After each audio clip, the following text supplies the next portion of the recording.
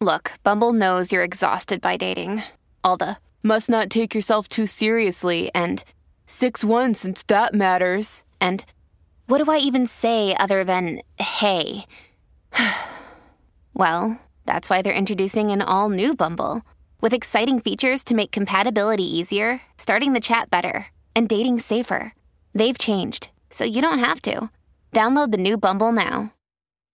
This episode is brought to you by Shopify. Whether you're selling a little or a lot, Shopify helps you do your thing, however you cha-ching. From the launch your online shop stage, all the way to the we just hit 1 million orders stage. No matter what stage you're in, Shopify's there to help you grow. Sign up for a $1 per month trial period at shopify.com/special offer, all lowercase. That's shopify.com/special offer. Hello, everybody. This is Marshall Poe. I'm the editor of the New Books Network. NBN listeners like to read books and buy them. So we thought we'd tell you that right now, our friends at Princeton University Press are having a remarkable site-wide sale. You can get 50% off books, including ebooks and audiobooks, with the code 50, F-I-F-T-Y, at checkout until May 31. You can save some real money on Princeton University Press books. I encourage you to go there and check it out. Welcome to the New Books Network. Hello, everyone, and thank you for tuning in to this New Books Network podcast. My name is Catriona Gold, and I'm a PhD candidate at University College London. Today, I'm privileged to be speaking with Helen Steele and Alison, who, together with 3 other women, Belinda, Lisa, and Naomi, have written an incredibly important book entitled Deep Deception, The Story of the Spy Cops Network by the Women Who Uncovered the Shocking Truth. Deep Deception was just released in March 2022 with Ebury Press, an imprint of Penguin, and will be of particular interest to scholars of policing and surveillance. The book is about these 5 women's experiences of being manipulated into serious long-term relationships with men who posed as activists, but were eventually exposed as undercover police officers tasked with reporting on these women and the activist groups with which they're involved.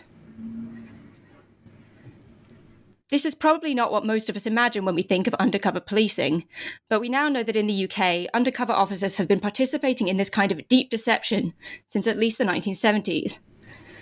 And the reason we know that is because of ongoing detective work, campaigning, and court cases spearheaded by women who were exploited by these officers, which of course includes the authors of this book. So, Alison and Helen, thank you for your work, and thank you for joining me here today. Thank you. Thank you for inviting us. Okay, well, in the 1980s, I was involved with environmental and social justice activism. I got involved with a group called London Greenpeace in 1987, and not long after I got involved with that group, a guy started coming who called himself John Barker. He had a van, which was quite unusual in those times, and he started offering to give people a lift home from the meetings, which we all thought was a very kind thing to do. And over the course of time, I was usually the last to be dropped off just because of where I lived relative to everyone else. And we chatted on the journey and we became closer. And then John lent on me. He told me that he lent on me for support after he told me that his parents had died. Initially, his dad died, and then a year later, he told me that his mum had died, and he borrowed money off me to go to her funeral, which was supposedly in New Zealand. And we became much closer and started a relationship, and we actually moved in together and talked about starting a family, and he told me that he loved me deeply and that he wanted to spend the rest of his life with me. And then after about 18, and he said that he wanted us to have children together, and we were kind of making plans for, moving out of London and living together and so on. And then after a little while, he started seeming to be going through some sort of a breakdown, and disappeared, and then he came back, and this kind of breakdown process went on for a prolonged period, and was really distressing at the time. And then he disappeared altogether, and it didn't seem to make sense. And I was very worried about him because he seemed to be going, I was worried he might even be suicidal. And so after he disappeared, I tried to track him down by, following any of the clues that I had about who he was. And pretty much everything I investigated turned out to be, I came up against a brick wall and it turned up to be false. And so I started to worry about who he was, and then I wanted to know, I investigated things like the deaths of his parents, and then they turned out not to exist. So it was becoming increasingly worrying. A couple of years later, when I was involved with the McLibel trial, on the way home from court one day, I went into the Registry of Births, Deaths and Marriages, and when I looked through the death records there, I discovered that he had actually been using the identity of a child who died when he was 8 years old. And at that point, that kind of threw my world into disarray, because, you think you know someone really well when you've been living with them for, any length of time. And I didn't even know anything about him. I didn't even know his name anymore all of a sudden. And it threw all my other relationships into doubt. And so I tried to carry on investigating. When McLibel was over, I tried to investigate more. And eventually I found his marriage certificate and his real name, and discovered that he'd been a police officer at the time he got married, and he was still married at the time I had the relationship with him. But I couldn't get any further until 18 years after he disappeared. I was contacted by a woman who also had been deceived into a relationship with an undercover policeman who'd been infiltrating a group called Reclaim the Streets. And she told me that her former partner had told her that my ex-partner was an undercover policeman. Shall I stop there now and then we go on to the other side of the story afterwards, the court case? Or yeah, that would be great. I think maybe we could move to Alison now. Perhaps you could tell us a bit about your experience. So I think what's interesting hearing Helen recount part of her story is being reminded of how similar the stories that interconnect in our book are. So many of the things that Helen's mentioned about, John's breakdown, my partner of 5 years, who was also an undercover police officer, Mark Cassidy, real name Mark Jenner, also had a breakdown. He also had a van. There are other similarities in terms of, the way they courted us and the way they exited from our lives. And I think, again, in the book, what we've tried to do is kind of show these 4 stages of ourselves. This early stage before we met these officers. And in my case, I was an idealistic young teacher. I was a trade union activist in the NUT. And I was a member of a group called the Colin Roach Centre. And although politically, again, the 5 of us who've written the book, but the 8 of us who brought that first case, politically, some of us are very different. Yet the thing that we had in common as younger people was a sense of, idealism and trying to make progressive change and impact on progressive change in different ways. And then in 1995, Mark Cassidy joined the Colin Roach Centre, and I started a relationship with him quite soon after. And we were together for 5 years. He moved into my flat after a year, but even in that first year, we were together all the time. And it was what I thought was a very fun, happy, exciting relationship. We travelled together. We went to Israel and Vietnam and Thailand and Crete. So he had a proper passport and he had a proper national insurance card and he had a bank account. And he was, as far as I was concerned, my life partner. So much so that towards the end of our relationship, in the last 18 months, we were in relationship counselling because I wanted to start family and he didn't. I subsequently turned out he was married with 3 children already, which was part of the explanation. Not that I've ever been given an explanation, I should add. So there was that 5-year time relationship like Helen's where, I was being manipulated and deceived and, effectively abused. I didn't give my consent, my informed consent, I realise now, to that relationship. And like Helen's described with John, Mark had kind of faked seemed to have a very real breakdown. And I too was very worried about him. He disappeared from my life and went to Germany. And I got a letter and a note. But soon after he went, I just didn't fit. I couldn't trace him. I was looking for him. I was also very worried about him. He'd scrubbed out the address on his grandfather's address in my notebook. He'd clearly, I had nowhere to go. I phoned his work and they didn't seem to be able to tell me where he was. It seemed too weird to have had someone who was so close and so enmeshed in my life to suddenly not be there, or for me to have no contact with anyone he knew or knew where he was.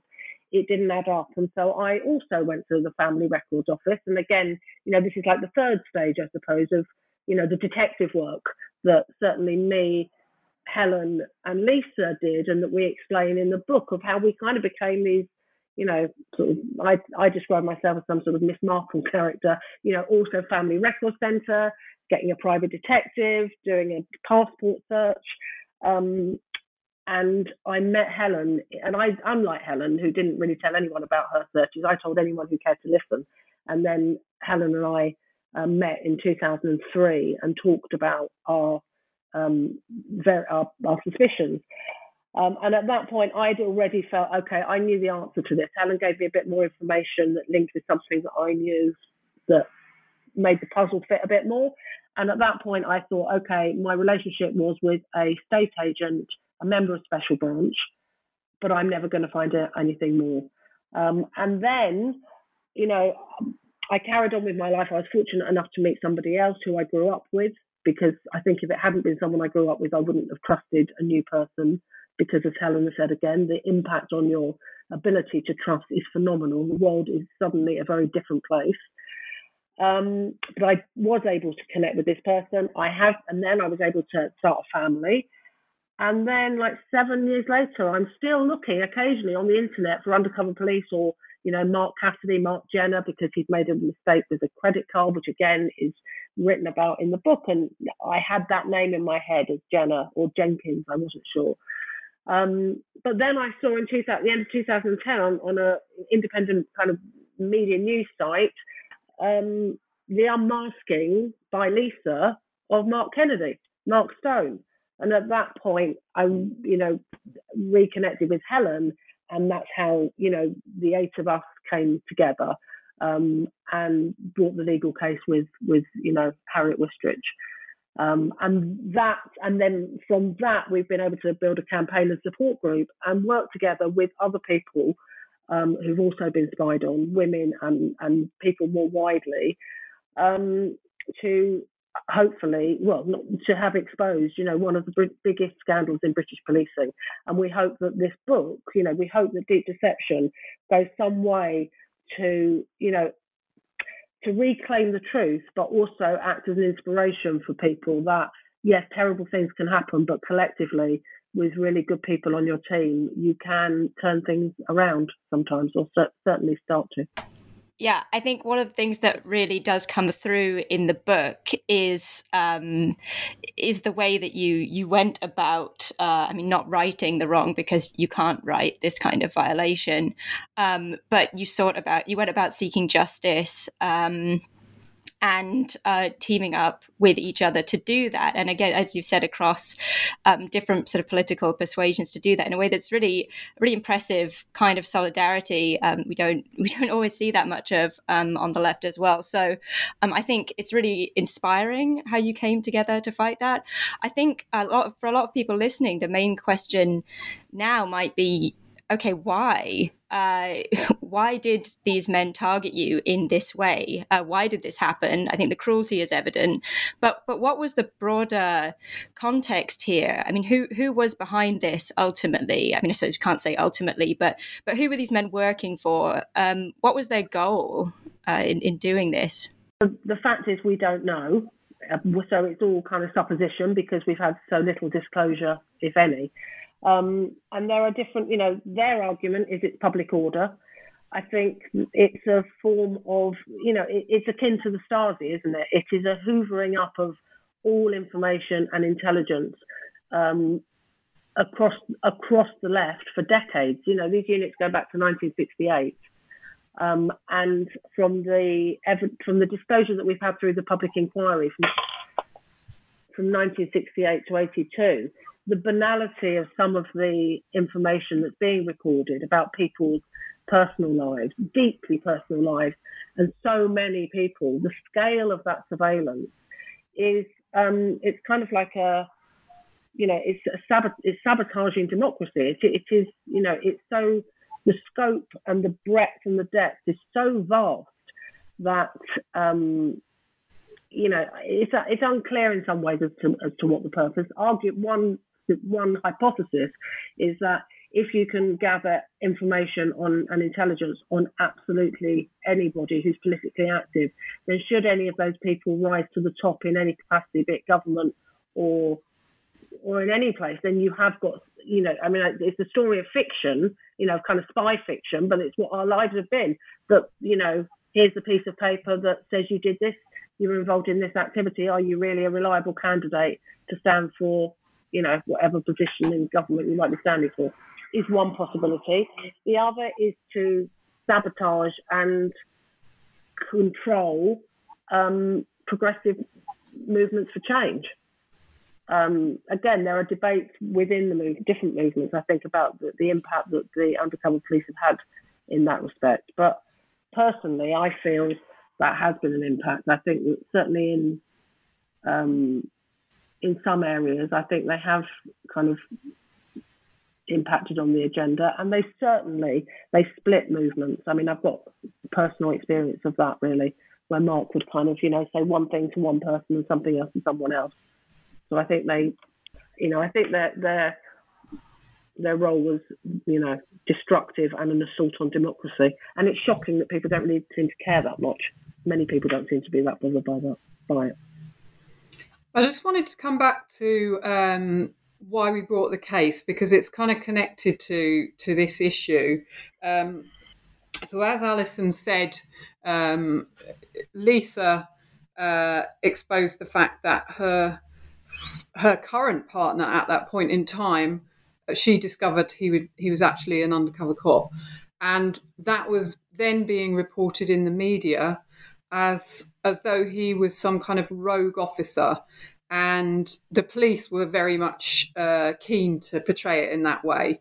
And I can remember talking, and I talk about this in the book, that when I was chatting to a friend who had actually helped me investigate John when I was trying to find out the truth about him. So he knew what had happened with me and he believed my story. But when he heard about Lisa's story and Mark Kennedy, he couldn't quite believe it, because it just seemed too extreme to believe that the police would have a spy in the environmental movement for 7 years.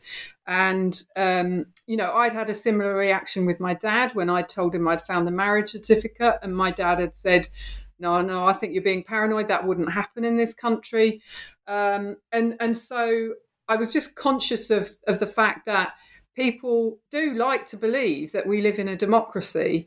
And yet here we had the evidence that actually there was completely undemocratic practices going on in order to undermine protest movements, and women were being abused as a part of that.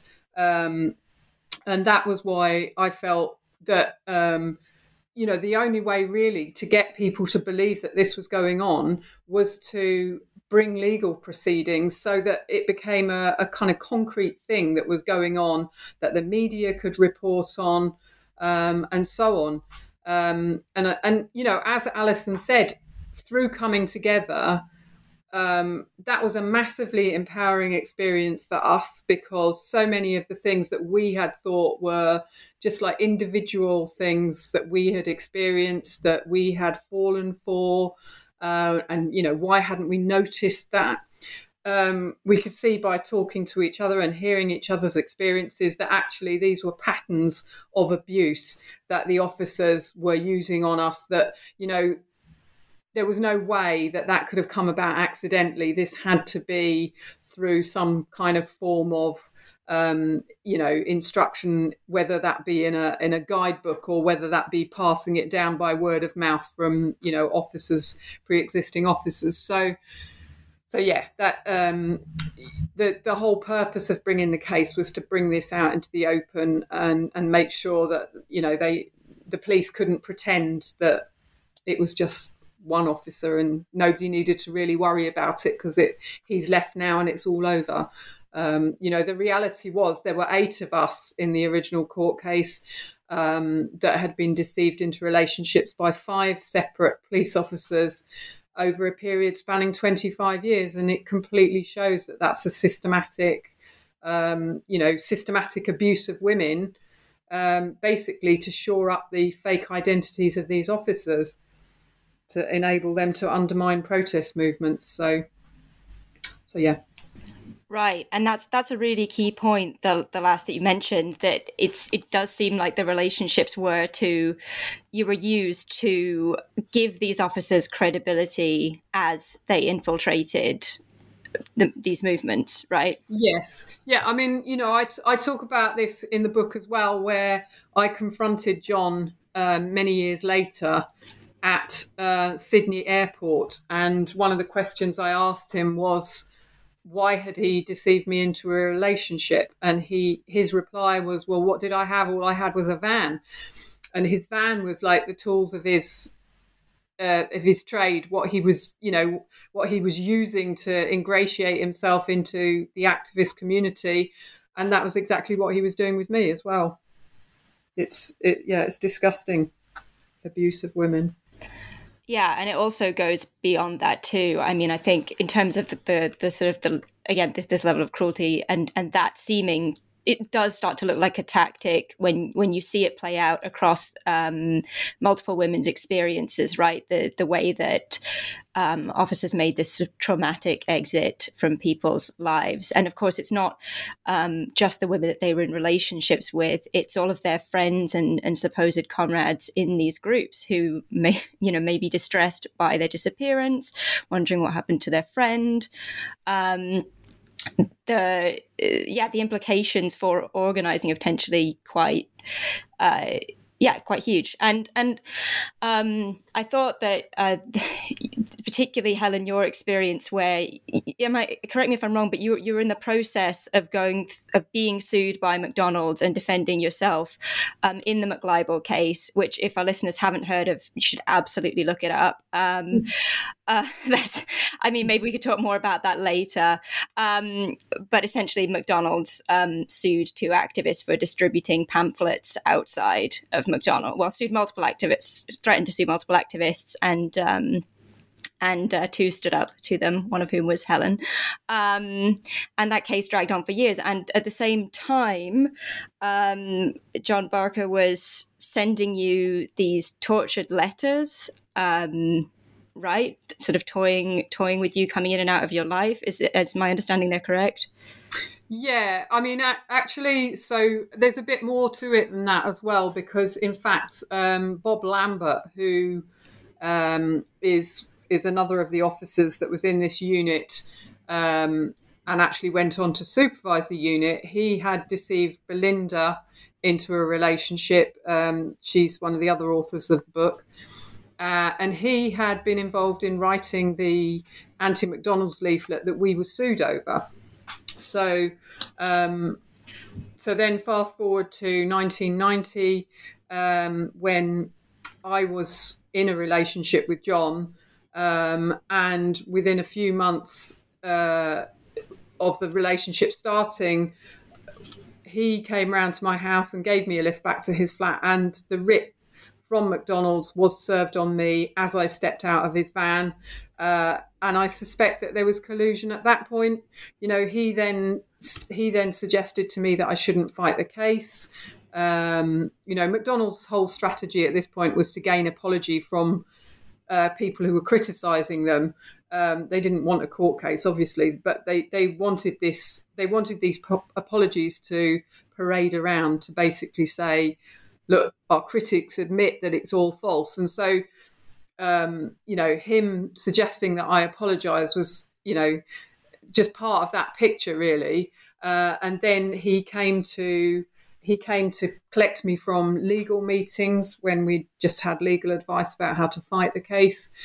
He was involved in the support campaign and talked, listened to us discussing our strategy. And then, yes, when it actually got to the point when we started to have pre-trial hearings, this was when he was sending me all these sort of deeply emotional letters, and I think provoking unnecessary arguments. There's a bit that I talk about in the book where we've actually got a really significant court hearing that same day, and he turns up, and he's not been there for a little while, and he turns up at my flat, what was our flat, and picks an argument over something ridiculous that he'd created, and it really destabilized me, and I pretty much had a breakdown at that point, and it was really quite something to drag myself out and then go and fight in court. And maybe he thought he could prevent me from going to court. I don't know the answers to these questions. The police have still not given us any disclosure. We've had not a single page relating to, what they put down in files about us, or why any of this was going on, who was authorising it, what our partners, were recording about us. They had access to the inside of our homes and the inside of our heads, and we don't have any answers at the moment. So, actually, that's another reason for why we wrote the book, because we want these answers, and the public should want these answers as well, as to what these units were doing, undermining movements for social progress. It's an absolute outrage that there were these police units spying on movements against racism, against sexism, for environmental change, on spying on trade unions and so on. And we and the public need the truth about what these units were doing, and who at whose behest, really. And I think following on from that, I think one of the things that I don't know that it was necessarily a motivation for writing the book, but I think it is an outcome from the book, is that it makes concrete of the very abstract concepts of the state. And I think that, I work in, I was a teacher for years, and, you're constantly trying to make clear or understand what we mean by certain abstract concepts, and the lack of political literacy that I feel that there is within the education system. And, in a way, I think this is a book that is important as kind of people's political education, which is an inversion in a way of how our stories were told by the media when they first kind of were covered, because the way they've tended to be covered is as human interest stories. They're quite titillating. They're fascinating from a human perspective because they're relatable in that most people have, or many people have experienced betrayal or, heartbreak. So I understand why they have been presented like that. But the politics and the issues about power and democracy and control are issues that tend to not to get voiced that much when we are asked questions about our story. So I think one of the outcomes of the book, I hope, is that, as I say, it makes concrete what we mean by the state. So in answer to your question, who was behind this? Well, this is kind of a combination of many different institutions. The Home Office ultimately, and the Home Secretary are responsible for policing.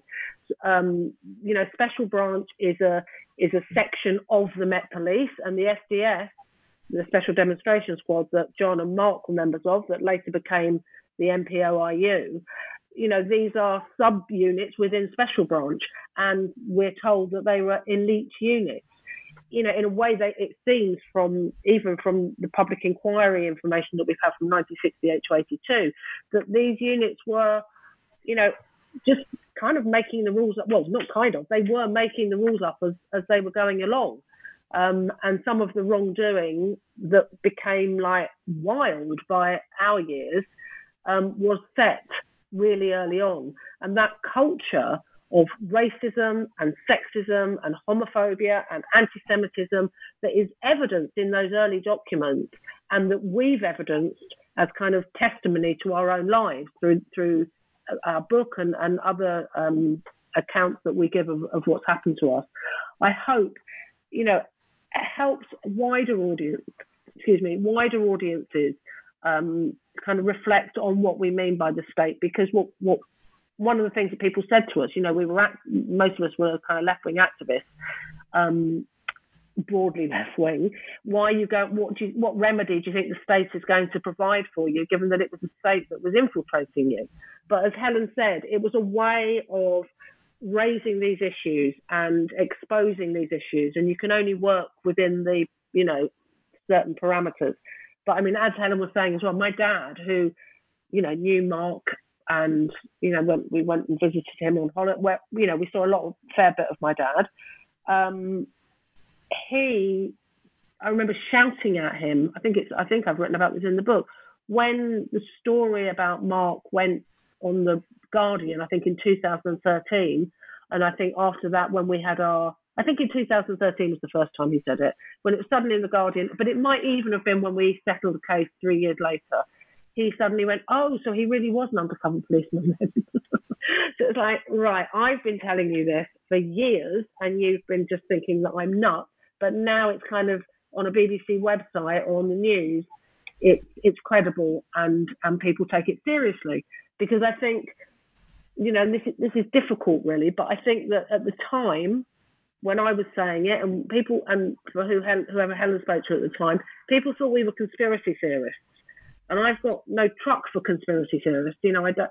But in a way, I prefer to think of it as sort of an analysis of the state rather than a kind of a conspiracy theory, because I think, people suspected this was happening, but people suspected there were spies in progressive movements, but nobody, I don't think, really anticipated that they were going to be embedded in women's lives in the ways that they have been. Right, absolutely. And for the avoidance of doubt, it has been demonstrated very conclusively that these men were undercover police officers. That's not, as far as I'm aware, being disputed. In 2015, we basically forced the police to make an unprecedented apology where they acknowledged that these relationships were serious violations of our human rights and amounted to abusive, degrading and inhumane treatment. So it's absolutely not in dispute that these relationships happened. And they're all since confirmed, aren't they, as well? These, particularly the officers in our book, are all confirmed as undercover police. Yeah, in fact, and they haven't challenged any of them. Yeah, the most they ever said is NCND, neither confirm nor deny, which is what they said about Mark for years. Right. Actually. Well, we do. I mean, in the second part of the book is about the legal battle that we fought, and the police constantly tried to get our case struck out. They refused to follow the normal procedures, which are that both sides are supposed to make disclosure of any documents that they've got that are relevant. The police just said, oh, no, we're not doing that. We can neither confirm nor deny that any of these men were police officers. And we had endless court cases, endless court hearings, battling against that. And that was what led to them finally being forced to make this public apology to us. So, there's no doubt at all that these relationships happened and that they shouldn't have happened, and that the police acknowledged they shouldn't have happened. And yet, actually, other women that have since found out are still being forced to, go through intrusive psychological reports and so on in order to prove the harm caused from these relationships, even though when they made their apology to us, the police acknowledged that the relationships were wrong. So, there's still work to be. There's no dispute that these men were police officers and that the relationships happened, but the police are doing their utmost to try and avoid actually putting right what they have done wrong by giving women the answers, the truth that they need, and paying damages to women who've been really badly affected by this. And there's more than 50 women now that we know who have been deceived into these relationships. So from our original 8, there's the whole thing. And I'm sure there's more to come out as well. The reality is that in the undercover policing inquiry, a huge proportion of the cover names of these officers have been withheld. And if their names remain withheld, women can't come forward to say, well, actually, I knew him and he deceived me into a relationship. So we have no doubt that there are way more than 50 women. And it's going to be a long, hard battle to get the full truth out into the open. And in addition to the women, the 50 women who have been deceived into those relationships by the undercover cops, there's also the wives of those undercover cops. So in terms of that kind of institutional sexism, the wives were part of the operation in a way, because these men had to be married, certainly in the SDS, they had to be married in order to be deployed, because it was considered then they'd have something to go back to. So they were also used by the police effectively, yeah. Right. So, and I mean, it's also worth mentioning, I don't know what the current numbers are. It's at least 4 officers fathered children with activists. So there are more that we know about now. And one of them is written about, not this particular, a different relationship he had, is written about in the book, right? Bob Lambert. And I think that if you think about Lambert, and also there's another officer who came through the inquiry called Vince Harvey, and John, it's true for John as well, isn't it, that we know of, just with those 3 examples, and Andy Coles is another one, 4 examples of where they went on to and the influence that they then went on to have either within policing or in associated, in an associated role. So Andy Coles became the Deputy Police and Crime Commissioner for Peterborough and Cambridgeshire, I think. And Bob Lambert became a professor at St Andrews University in counter-terrorism and intelligence. John Dye, that's how Helen confronted him, went on to be training Indian police in kind of, undercover policing tactics. And Vince Harvey, he went on to be the director of, what was it, Helen? Is it the National Crime Agent? Not the NCIS? I think National Crime and Intelligence. I've forgotten the title, but one of the a very senior role. Yeah. So this is somebody who, had to accept at the last hearings last May that Madeleine would not have had a relationship with him had she known, would not have consented to a relationship had she known he was an undercover police officer. This is somebody who then went on to be very senior in the police force. So I think in terms of, 20, 30 years later, so in terms of how, again, concrete examples of how that institutional sexism functions and how it facilitates,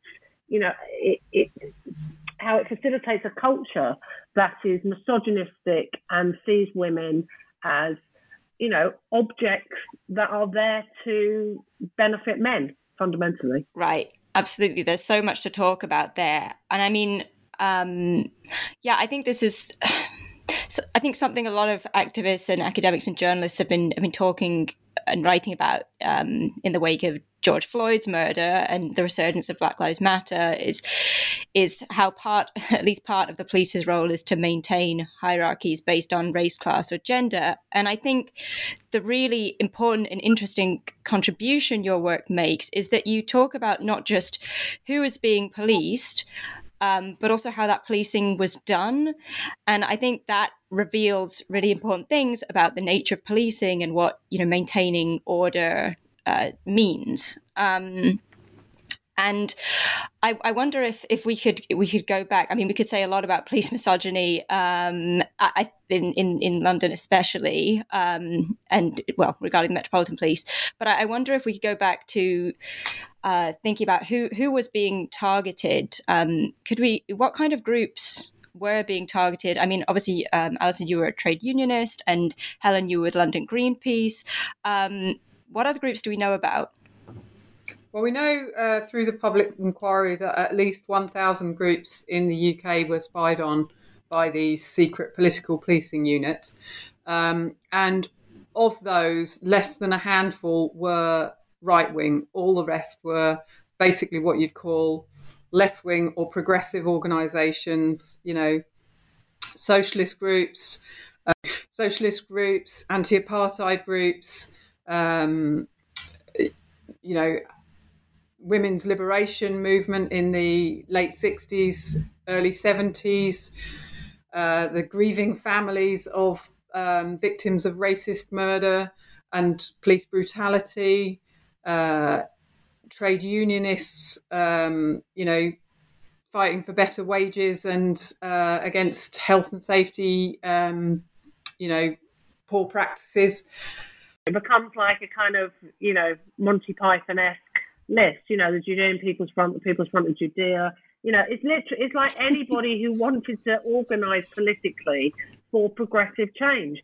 I mean, the Colin Roach Centre was a combination of two groups originally, the Trade Union Support Unit, Hackney's Trade Union Support Unit when it's lost its funding from the GLC, and Hackney Community Defence Association, which was fundamentally, it was before before I was involved, but it was fundamentally a police monitoring group trying to expose and hold to account corrupt police practices at Stoke Newington Police Station. We also were involved in anti-fascism, and I think anti-fascism was a big focus, wasn't it, of these, but it was everything. If you were organising politically, then they wanted to know what you were doing. And I think, it's just that the work was divvied up between Special Branch and MI5. I think some of the Communist Party was surveyed by MI5, probably Militant was surveyed by MI5, and everything else was surveyed by Special Branch and these units. And I think I was just going to say they were basically spying on anyone who might potentially form any sort of challenge to the status quo. So whether that be at the low level of an individual police wrongdoing, or whether it be at the high level of challenging the government of the day, they thought everyone should. They just wanted intelligence on everyone to try and undermine change. Yeah, and their role essentially is to kind of protect, is to uphold, is to protect capital, isn't it? I mean, and I suppose they saw some of the organisations as a threat to capital, a threat to that, or certainly.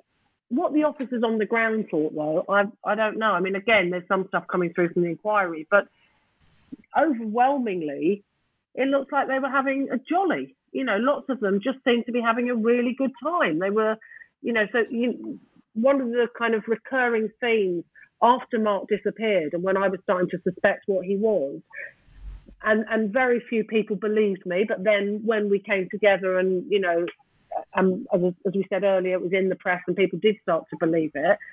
Many people then were like, but he seemed to really like us. I think he really loved you and he seemed to really like us. Well, and until I found out that he was married with 3 children, which I didn't find out until about 2011, I allowed myself to believe that maybe he loved me, but he was still, sabotaging our movements. Once I realised that he was married with children and really got together with the other women, and like you said, it was kind of like a consciousness raising between ourselves.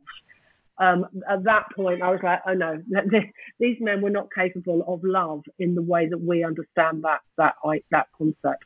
They were, somebody said to me recently about a triangle of understanding of sociopathic behaviour, and that these 3 points of the triangle are narcissism, Machiavellism, and sadism. And hearing that kind of gave me a bit goosebumps, really, because those are features, I think, of Mark's behaviour. In fact, when he disappeared, I went back to see. I was in counselling with him. You know, we were going to relate marriage counselling, and he disappeared. So we had an appointment to go to, and I went by myself.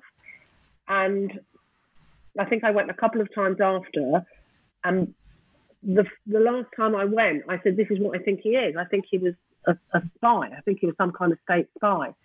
And she did say that. I'm not entirely surprised that you're saying that. She said, and she showed me the notes that she made on our first visit, because on my side there's loads of information, and on her side, on his side rather, there was hardly anything. He'd hardly said anything in that first kind of assessment.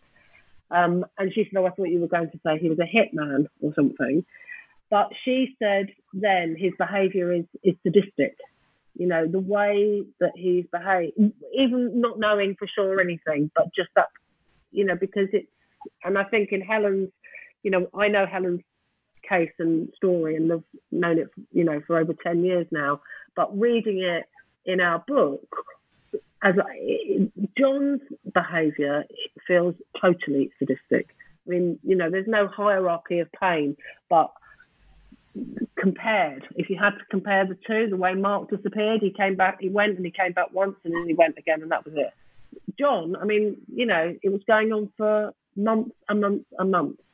And I think that they, you know, it begs questions, doesn't it, about the vetting processes for these officers and the recruitment processes, because it looks almost like the profile was, are you a narcissist? Are you Machiavellian? And are you sadistic? Yes, yes, yes. You got the job. Right.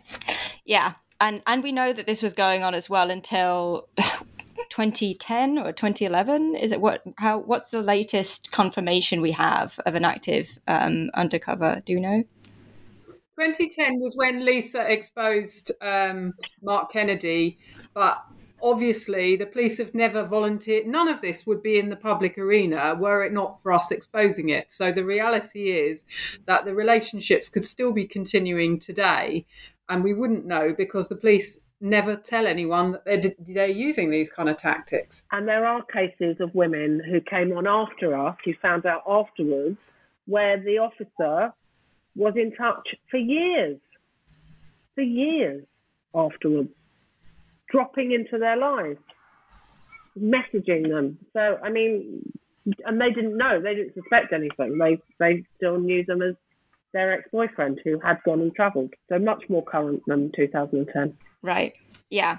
Yeah. And of course, there's so much that we just don't know. There's this massive inequality of information. Yeah. Yeah. Yeah. Really important. I mean, the work you've been doing on this is incredibly important. And I wonder if we could move to that. I mean, you talk a bit in the book about how you how you met and started talking and, you know, began this process of, you could say, feminist consciousness raising about what happened to you. How did you then go on to campaign and sort of bring court cases? I know there's been a few. How did you go about that? Well, initially we decided that as a group we needed a sort of support campaign, because obviously it took a lot of our energy and time and indeed our money to kind of get the case underway, and then there's expenses on the way, and then we needed, you know, publicity to let people know what was going on. So we set up Police Spies Out of Lives, which was initially supporting us, but has obviously expanded to support women who discovered after that time that they had also been deceived into relationships. And then as more women, as you know, our case became settled and more women became involved, the campaign has kind of, the numbers have grown. And so, you know, we've used strategic litigation as a key way, as Helen said right at the beginning, of exposing and making public and giving kind of media hooks to different elements of the stories, if you like. So, you know, there was a civil litigation that we started with, and then Kate Wilson was able to go on and make a Human Rights Act claim in the Investigatory Powers Tribunal. And, Police Spies Out of Lies as an organisation were able to do some of the press and some of the media around that, and also some of the support work. But again, we also supported Monica, who took forward a case, tried to take forward a criminal case against Jim Boiling. But the CPS threw that out, saying that there was no case to answer because the relationships were based on genuine feelings, which is just beyond nonsense. I mean, the idea that if, a teacher was prosecuted for having a relationship with a 15-year-old child, the defence would be that it was genuine feelings. And that went to judicial review and was unfortunately lost there. So there's discussions, I think, about what happens next about taking a criminal case. But there's so there's strategic litigation, but there's also trying to have an influence on legislation, because we were in a position where we had to settle because the nature of civil claims, really, we weren't in a position where we were able to kind of have our day in court without bankrupting ourselves. So I suppose part of our campaigning is also about trying to influence change in the law, because since COVID, the government have passed, very quickly changes to the Covert Human Intelligence Act, which puts no limits on the activities of CHIS. That could be an informer, an undercover police officer, an agent from the security services. There are no limits on what they can do, and the argument is that the limits are there from the Human Rights Act. That the Human Rights Act is there to protect against being murdered, raped, or tortured. But what Kate Wilson's case proved, because she won her case in the IPT, that showed that the Human Rights Act didn't act as a protection, and the police violated, I think, five articles of that act. And finally, in terms of campaigning, is disclosure. Is give us our files. The police have had information about our cases, specifically the 5 of us who wrote the book and the 8 original women, for like 11 years.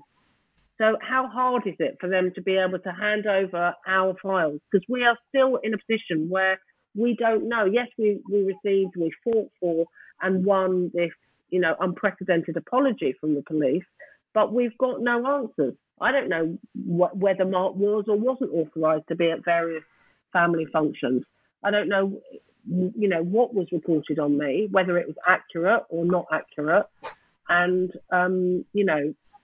almost as a kind of a remedy, we should be given, at the very least, the people who kind of have brought civil claims and about whom the files have already been collected, we should be given our files very immediately, and other court participants should be disclosed their files, now, really. That seems like something we've been seeing throughout the inquiry, which is ongoing, not just the refusal to disclose, but also that there's been some rather selective amnesia on the part of police testifying, right, former undercover officers, which has been interesting to see. I wonder if we might talk a bit about the current undercover policing inquiry, how it came about, where it's at, what it's covering. In 2013, me and Belinda took part in a Dispatches documentary where we talked on television for the first time about these deceptive relationships.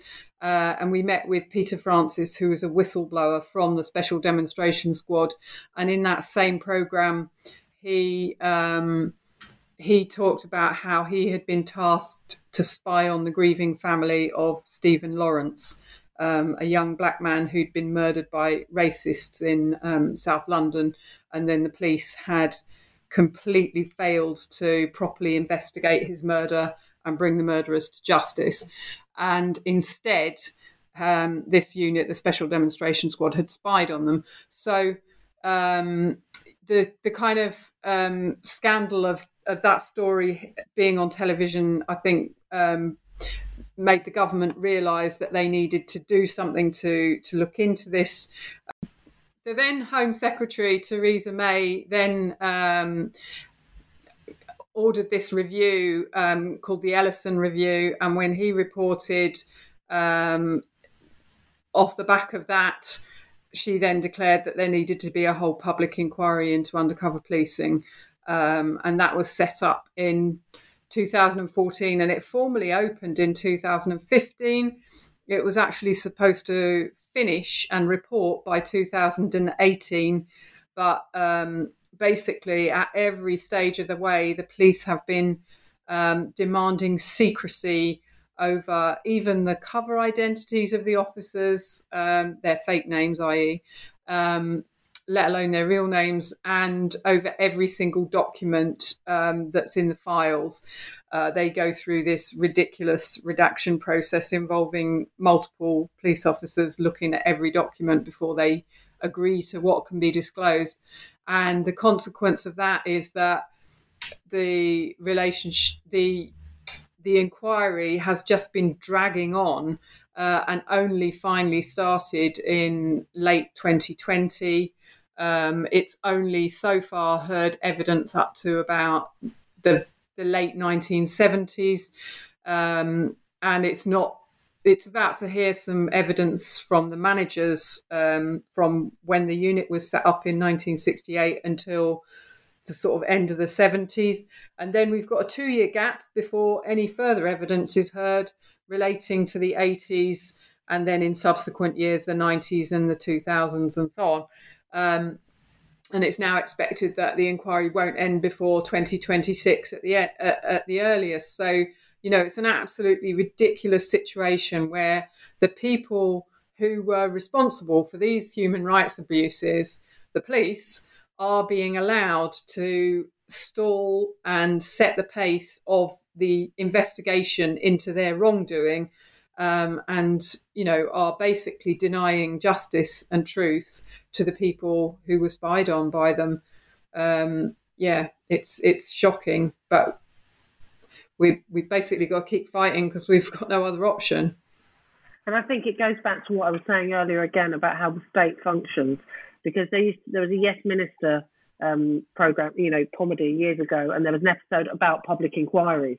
It's almost as if a public inquiry is an establishment way of saying, okay, we know there was a bit of a problem about something, but we'll shelve it and put it over there.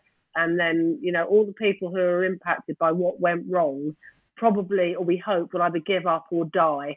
And by the time we do finally report, it won't feel so raw and it won't feel so painful. We can say it's all historical. Right, exactly. And I think that, one of the things, a public inquiry is set up because something has gone wrong. And yet the way that, I think some of us have felt thus far is that somehow some of us are maybe not us personally, but the core participants, the people who have had the wrong done to them, who have been spied on and have had their right to protest violated and their privacy violated, they've been made to feel like, they've got some case to answer somehow, as if they've kind of contributed almost to the wrongdoing by voicing views that really they shouldn't have voiced so loudly, or they shouldn't have organised to make themselves heard. So it feels in a way that, I said earlier that the whole deployments were assaults on democracy. And in a sense, I don't think it's too grand to say that it's almost like democracy is on trial here, because, we want findings that these operations were institutionally sexist and institutionally racist, and the police are institutionally sexist and continue to be institutionally racist. That the deployments across the board were unlawful, and that this was, these were not acceptable policing standards or operations in a democratic country. But it felt at the time when Mark disappeared and my world all went kind of upside down and wobbly, it felt that this idea of kind of Western capitalist democracies, that there's some kind of illusion that yes, that we do have certain freedoms, but fundamentally we're being boxed in and kind of managed almost, managed sort of out of the way quietly. And I sometimes, I kind of feel like I can hear Mark's voice and the voice of, some of his colleagues and his bosses over the years of it, particularly in terms of the way they behave towards us. Well, what they don't know won't hurt them. And they're only upset now because they found out. They were quite happy at the time. They got, most of them will have got over it, and they'll get over it. And I think that's kind of perhaps what some of them felt the justification was for the wider operations as well. They never know, and we're basically doing it for their own good because we're keeping the country ticking over, and we're just keeping things on an even keel. And there was no thought given, and certainly no safeguarding or risk assessment for any of us or any of the other people in our lives or their lives that they damaged in a very cavalier way. How can people find out more and potentially get involved with or support your campaign? I mean, I know that Police Spies Out of Lives is not the only group working on these issues. So perhaps you could tell me a bit about the other kinds of activism or resources that are available for people to look into. So in the first instance, we've encouraged people to buy Deception and to read it and share it widely.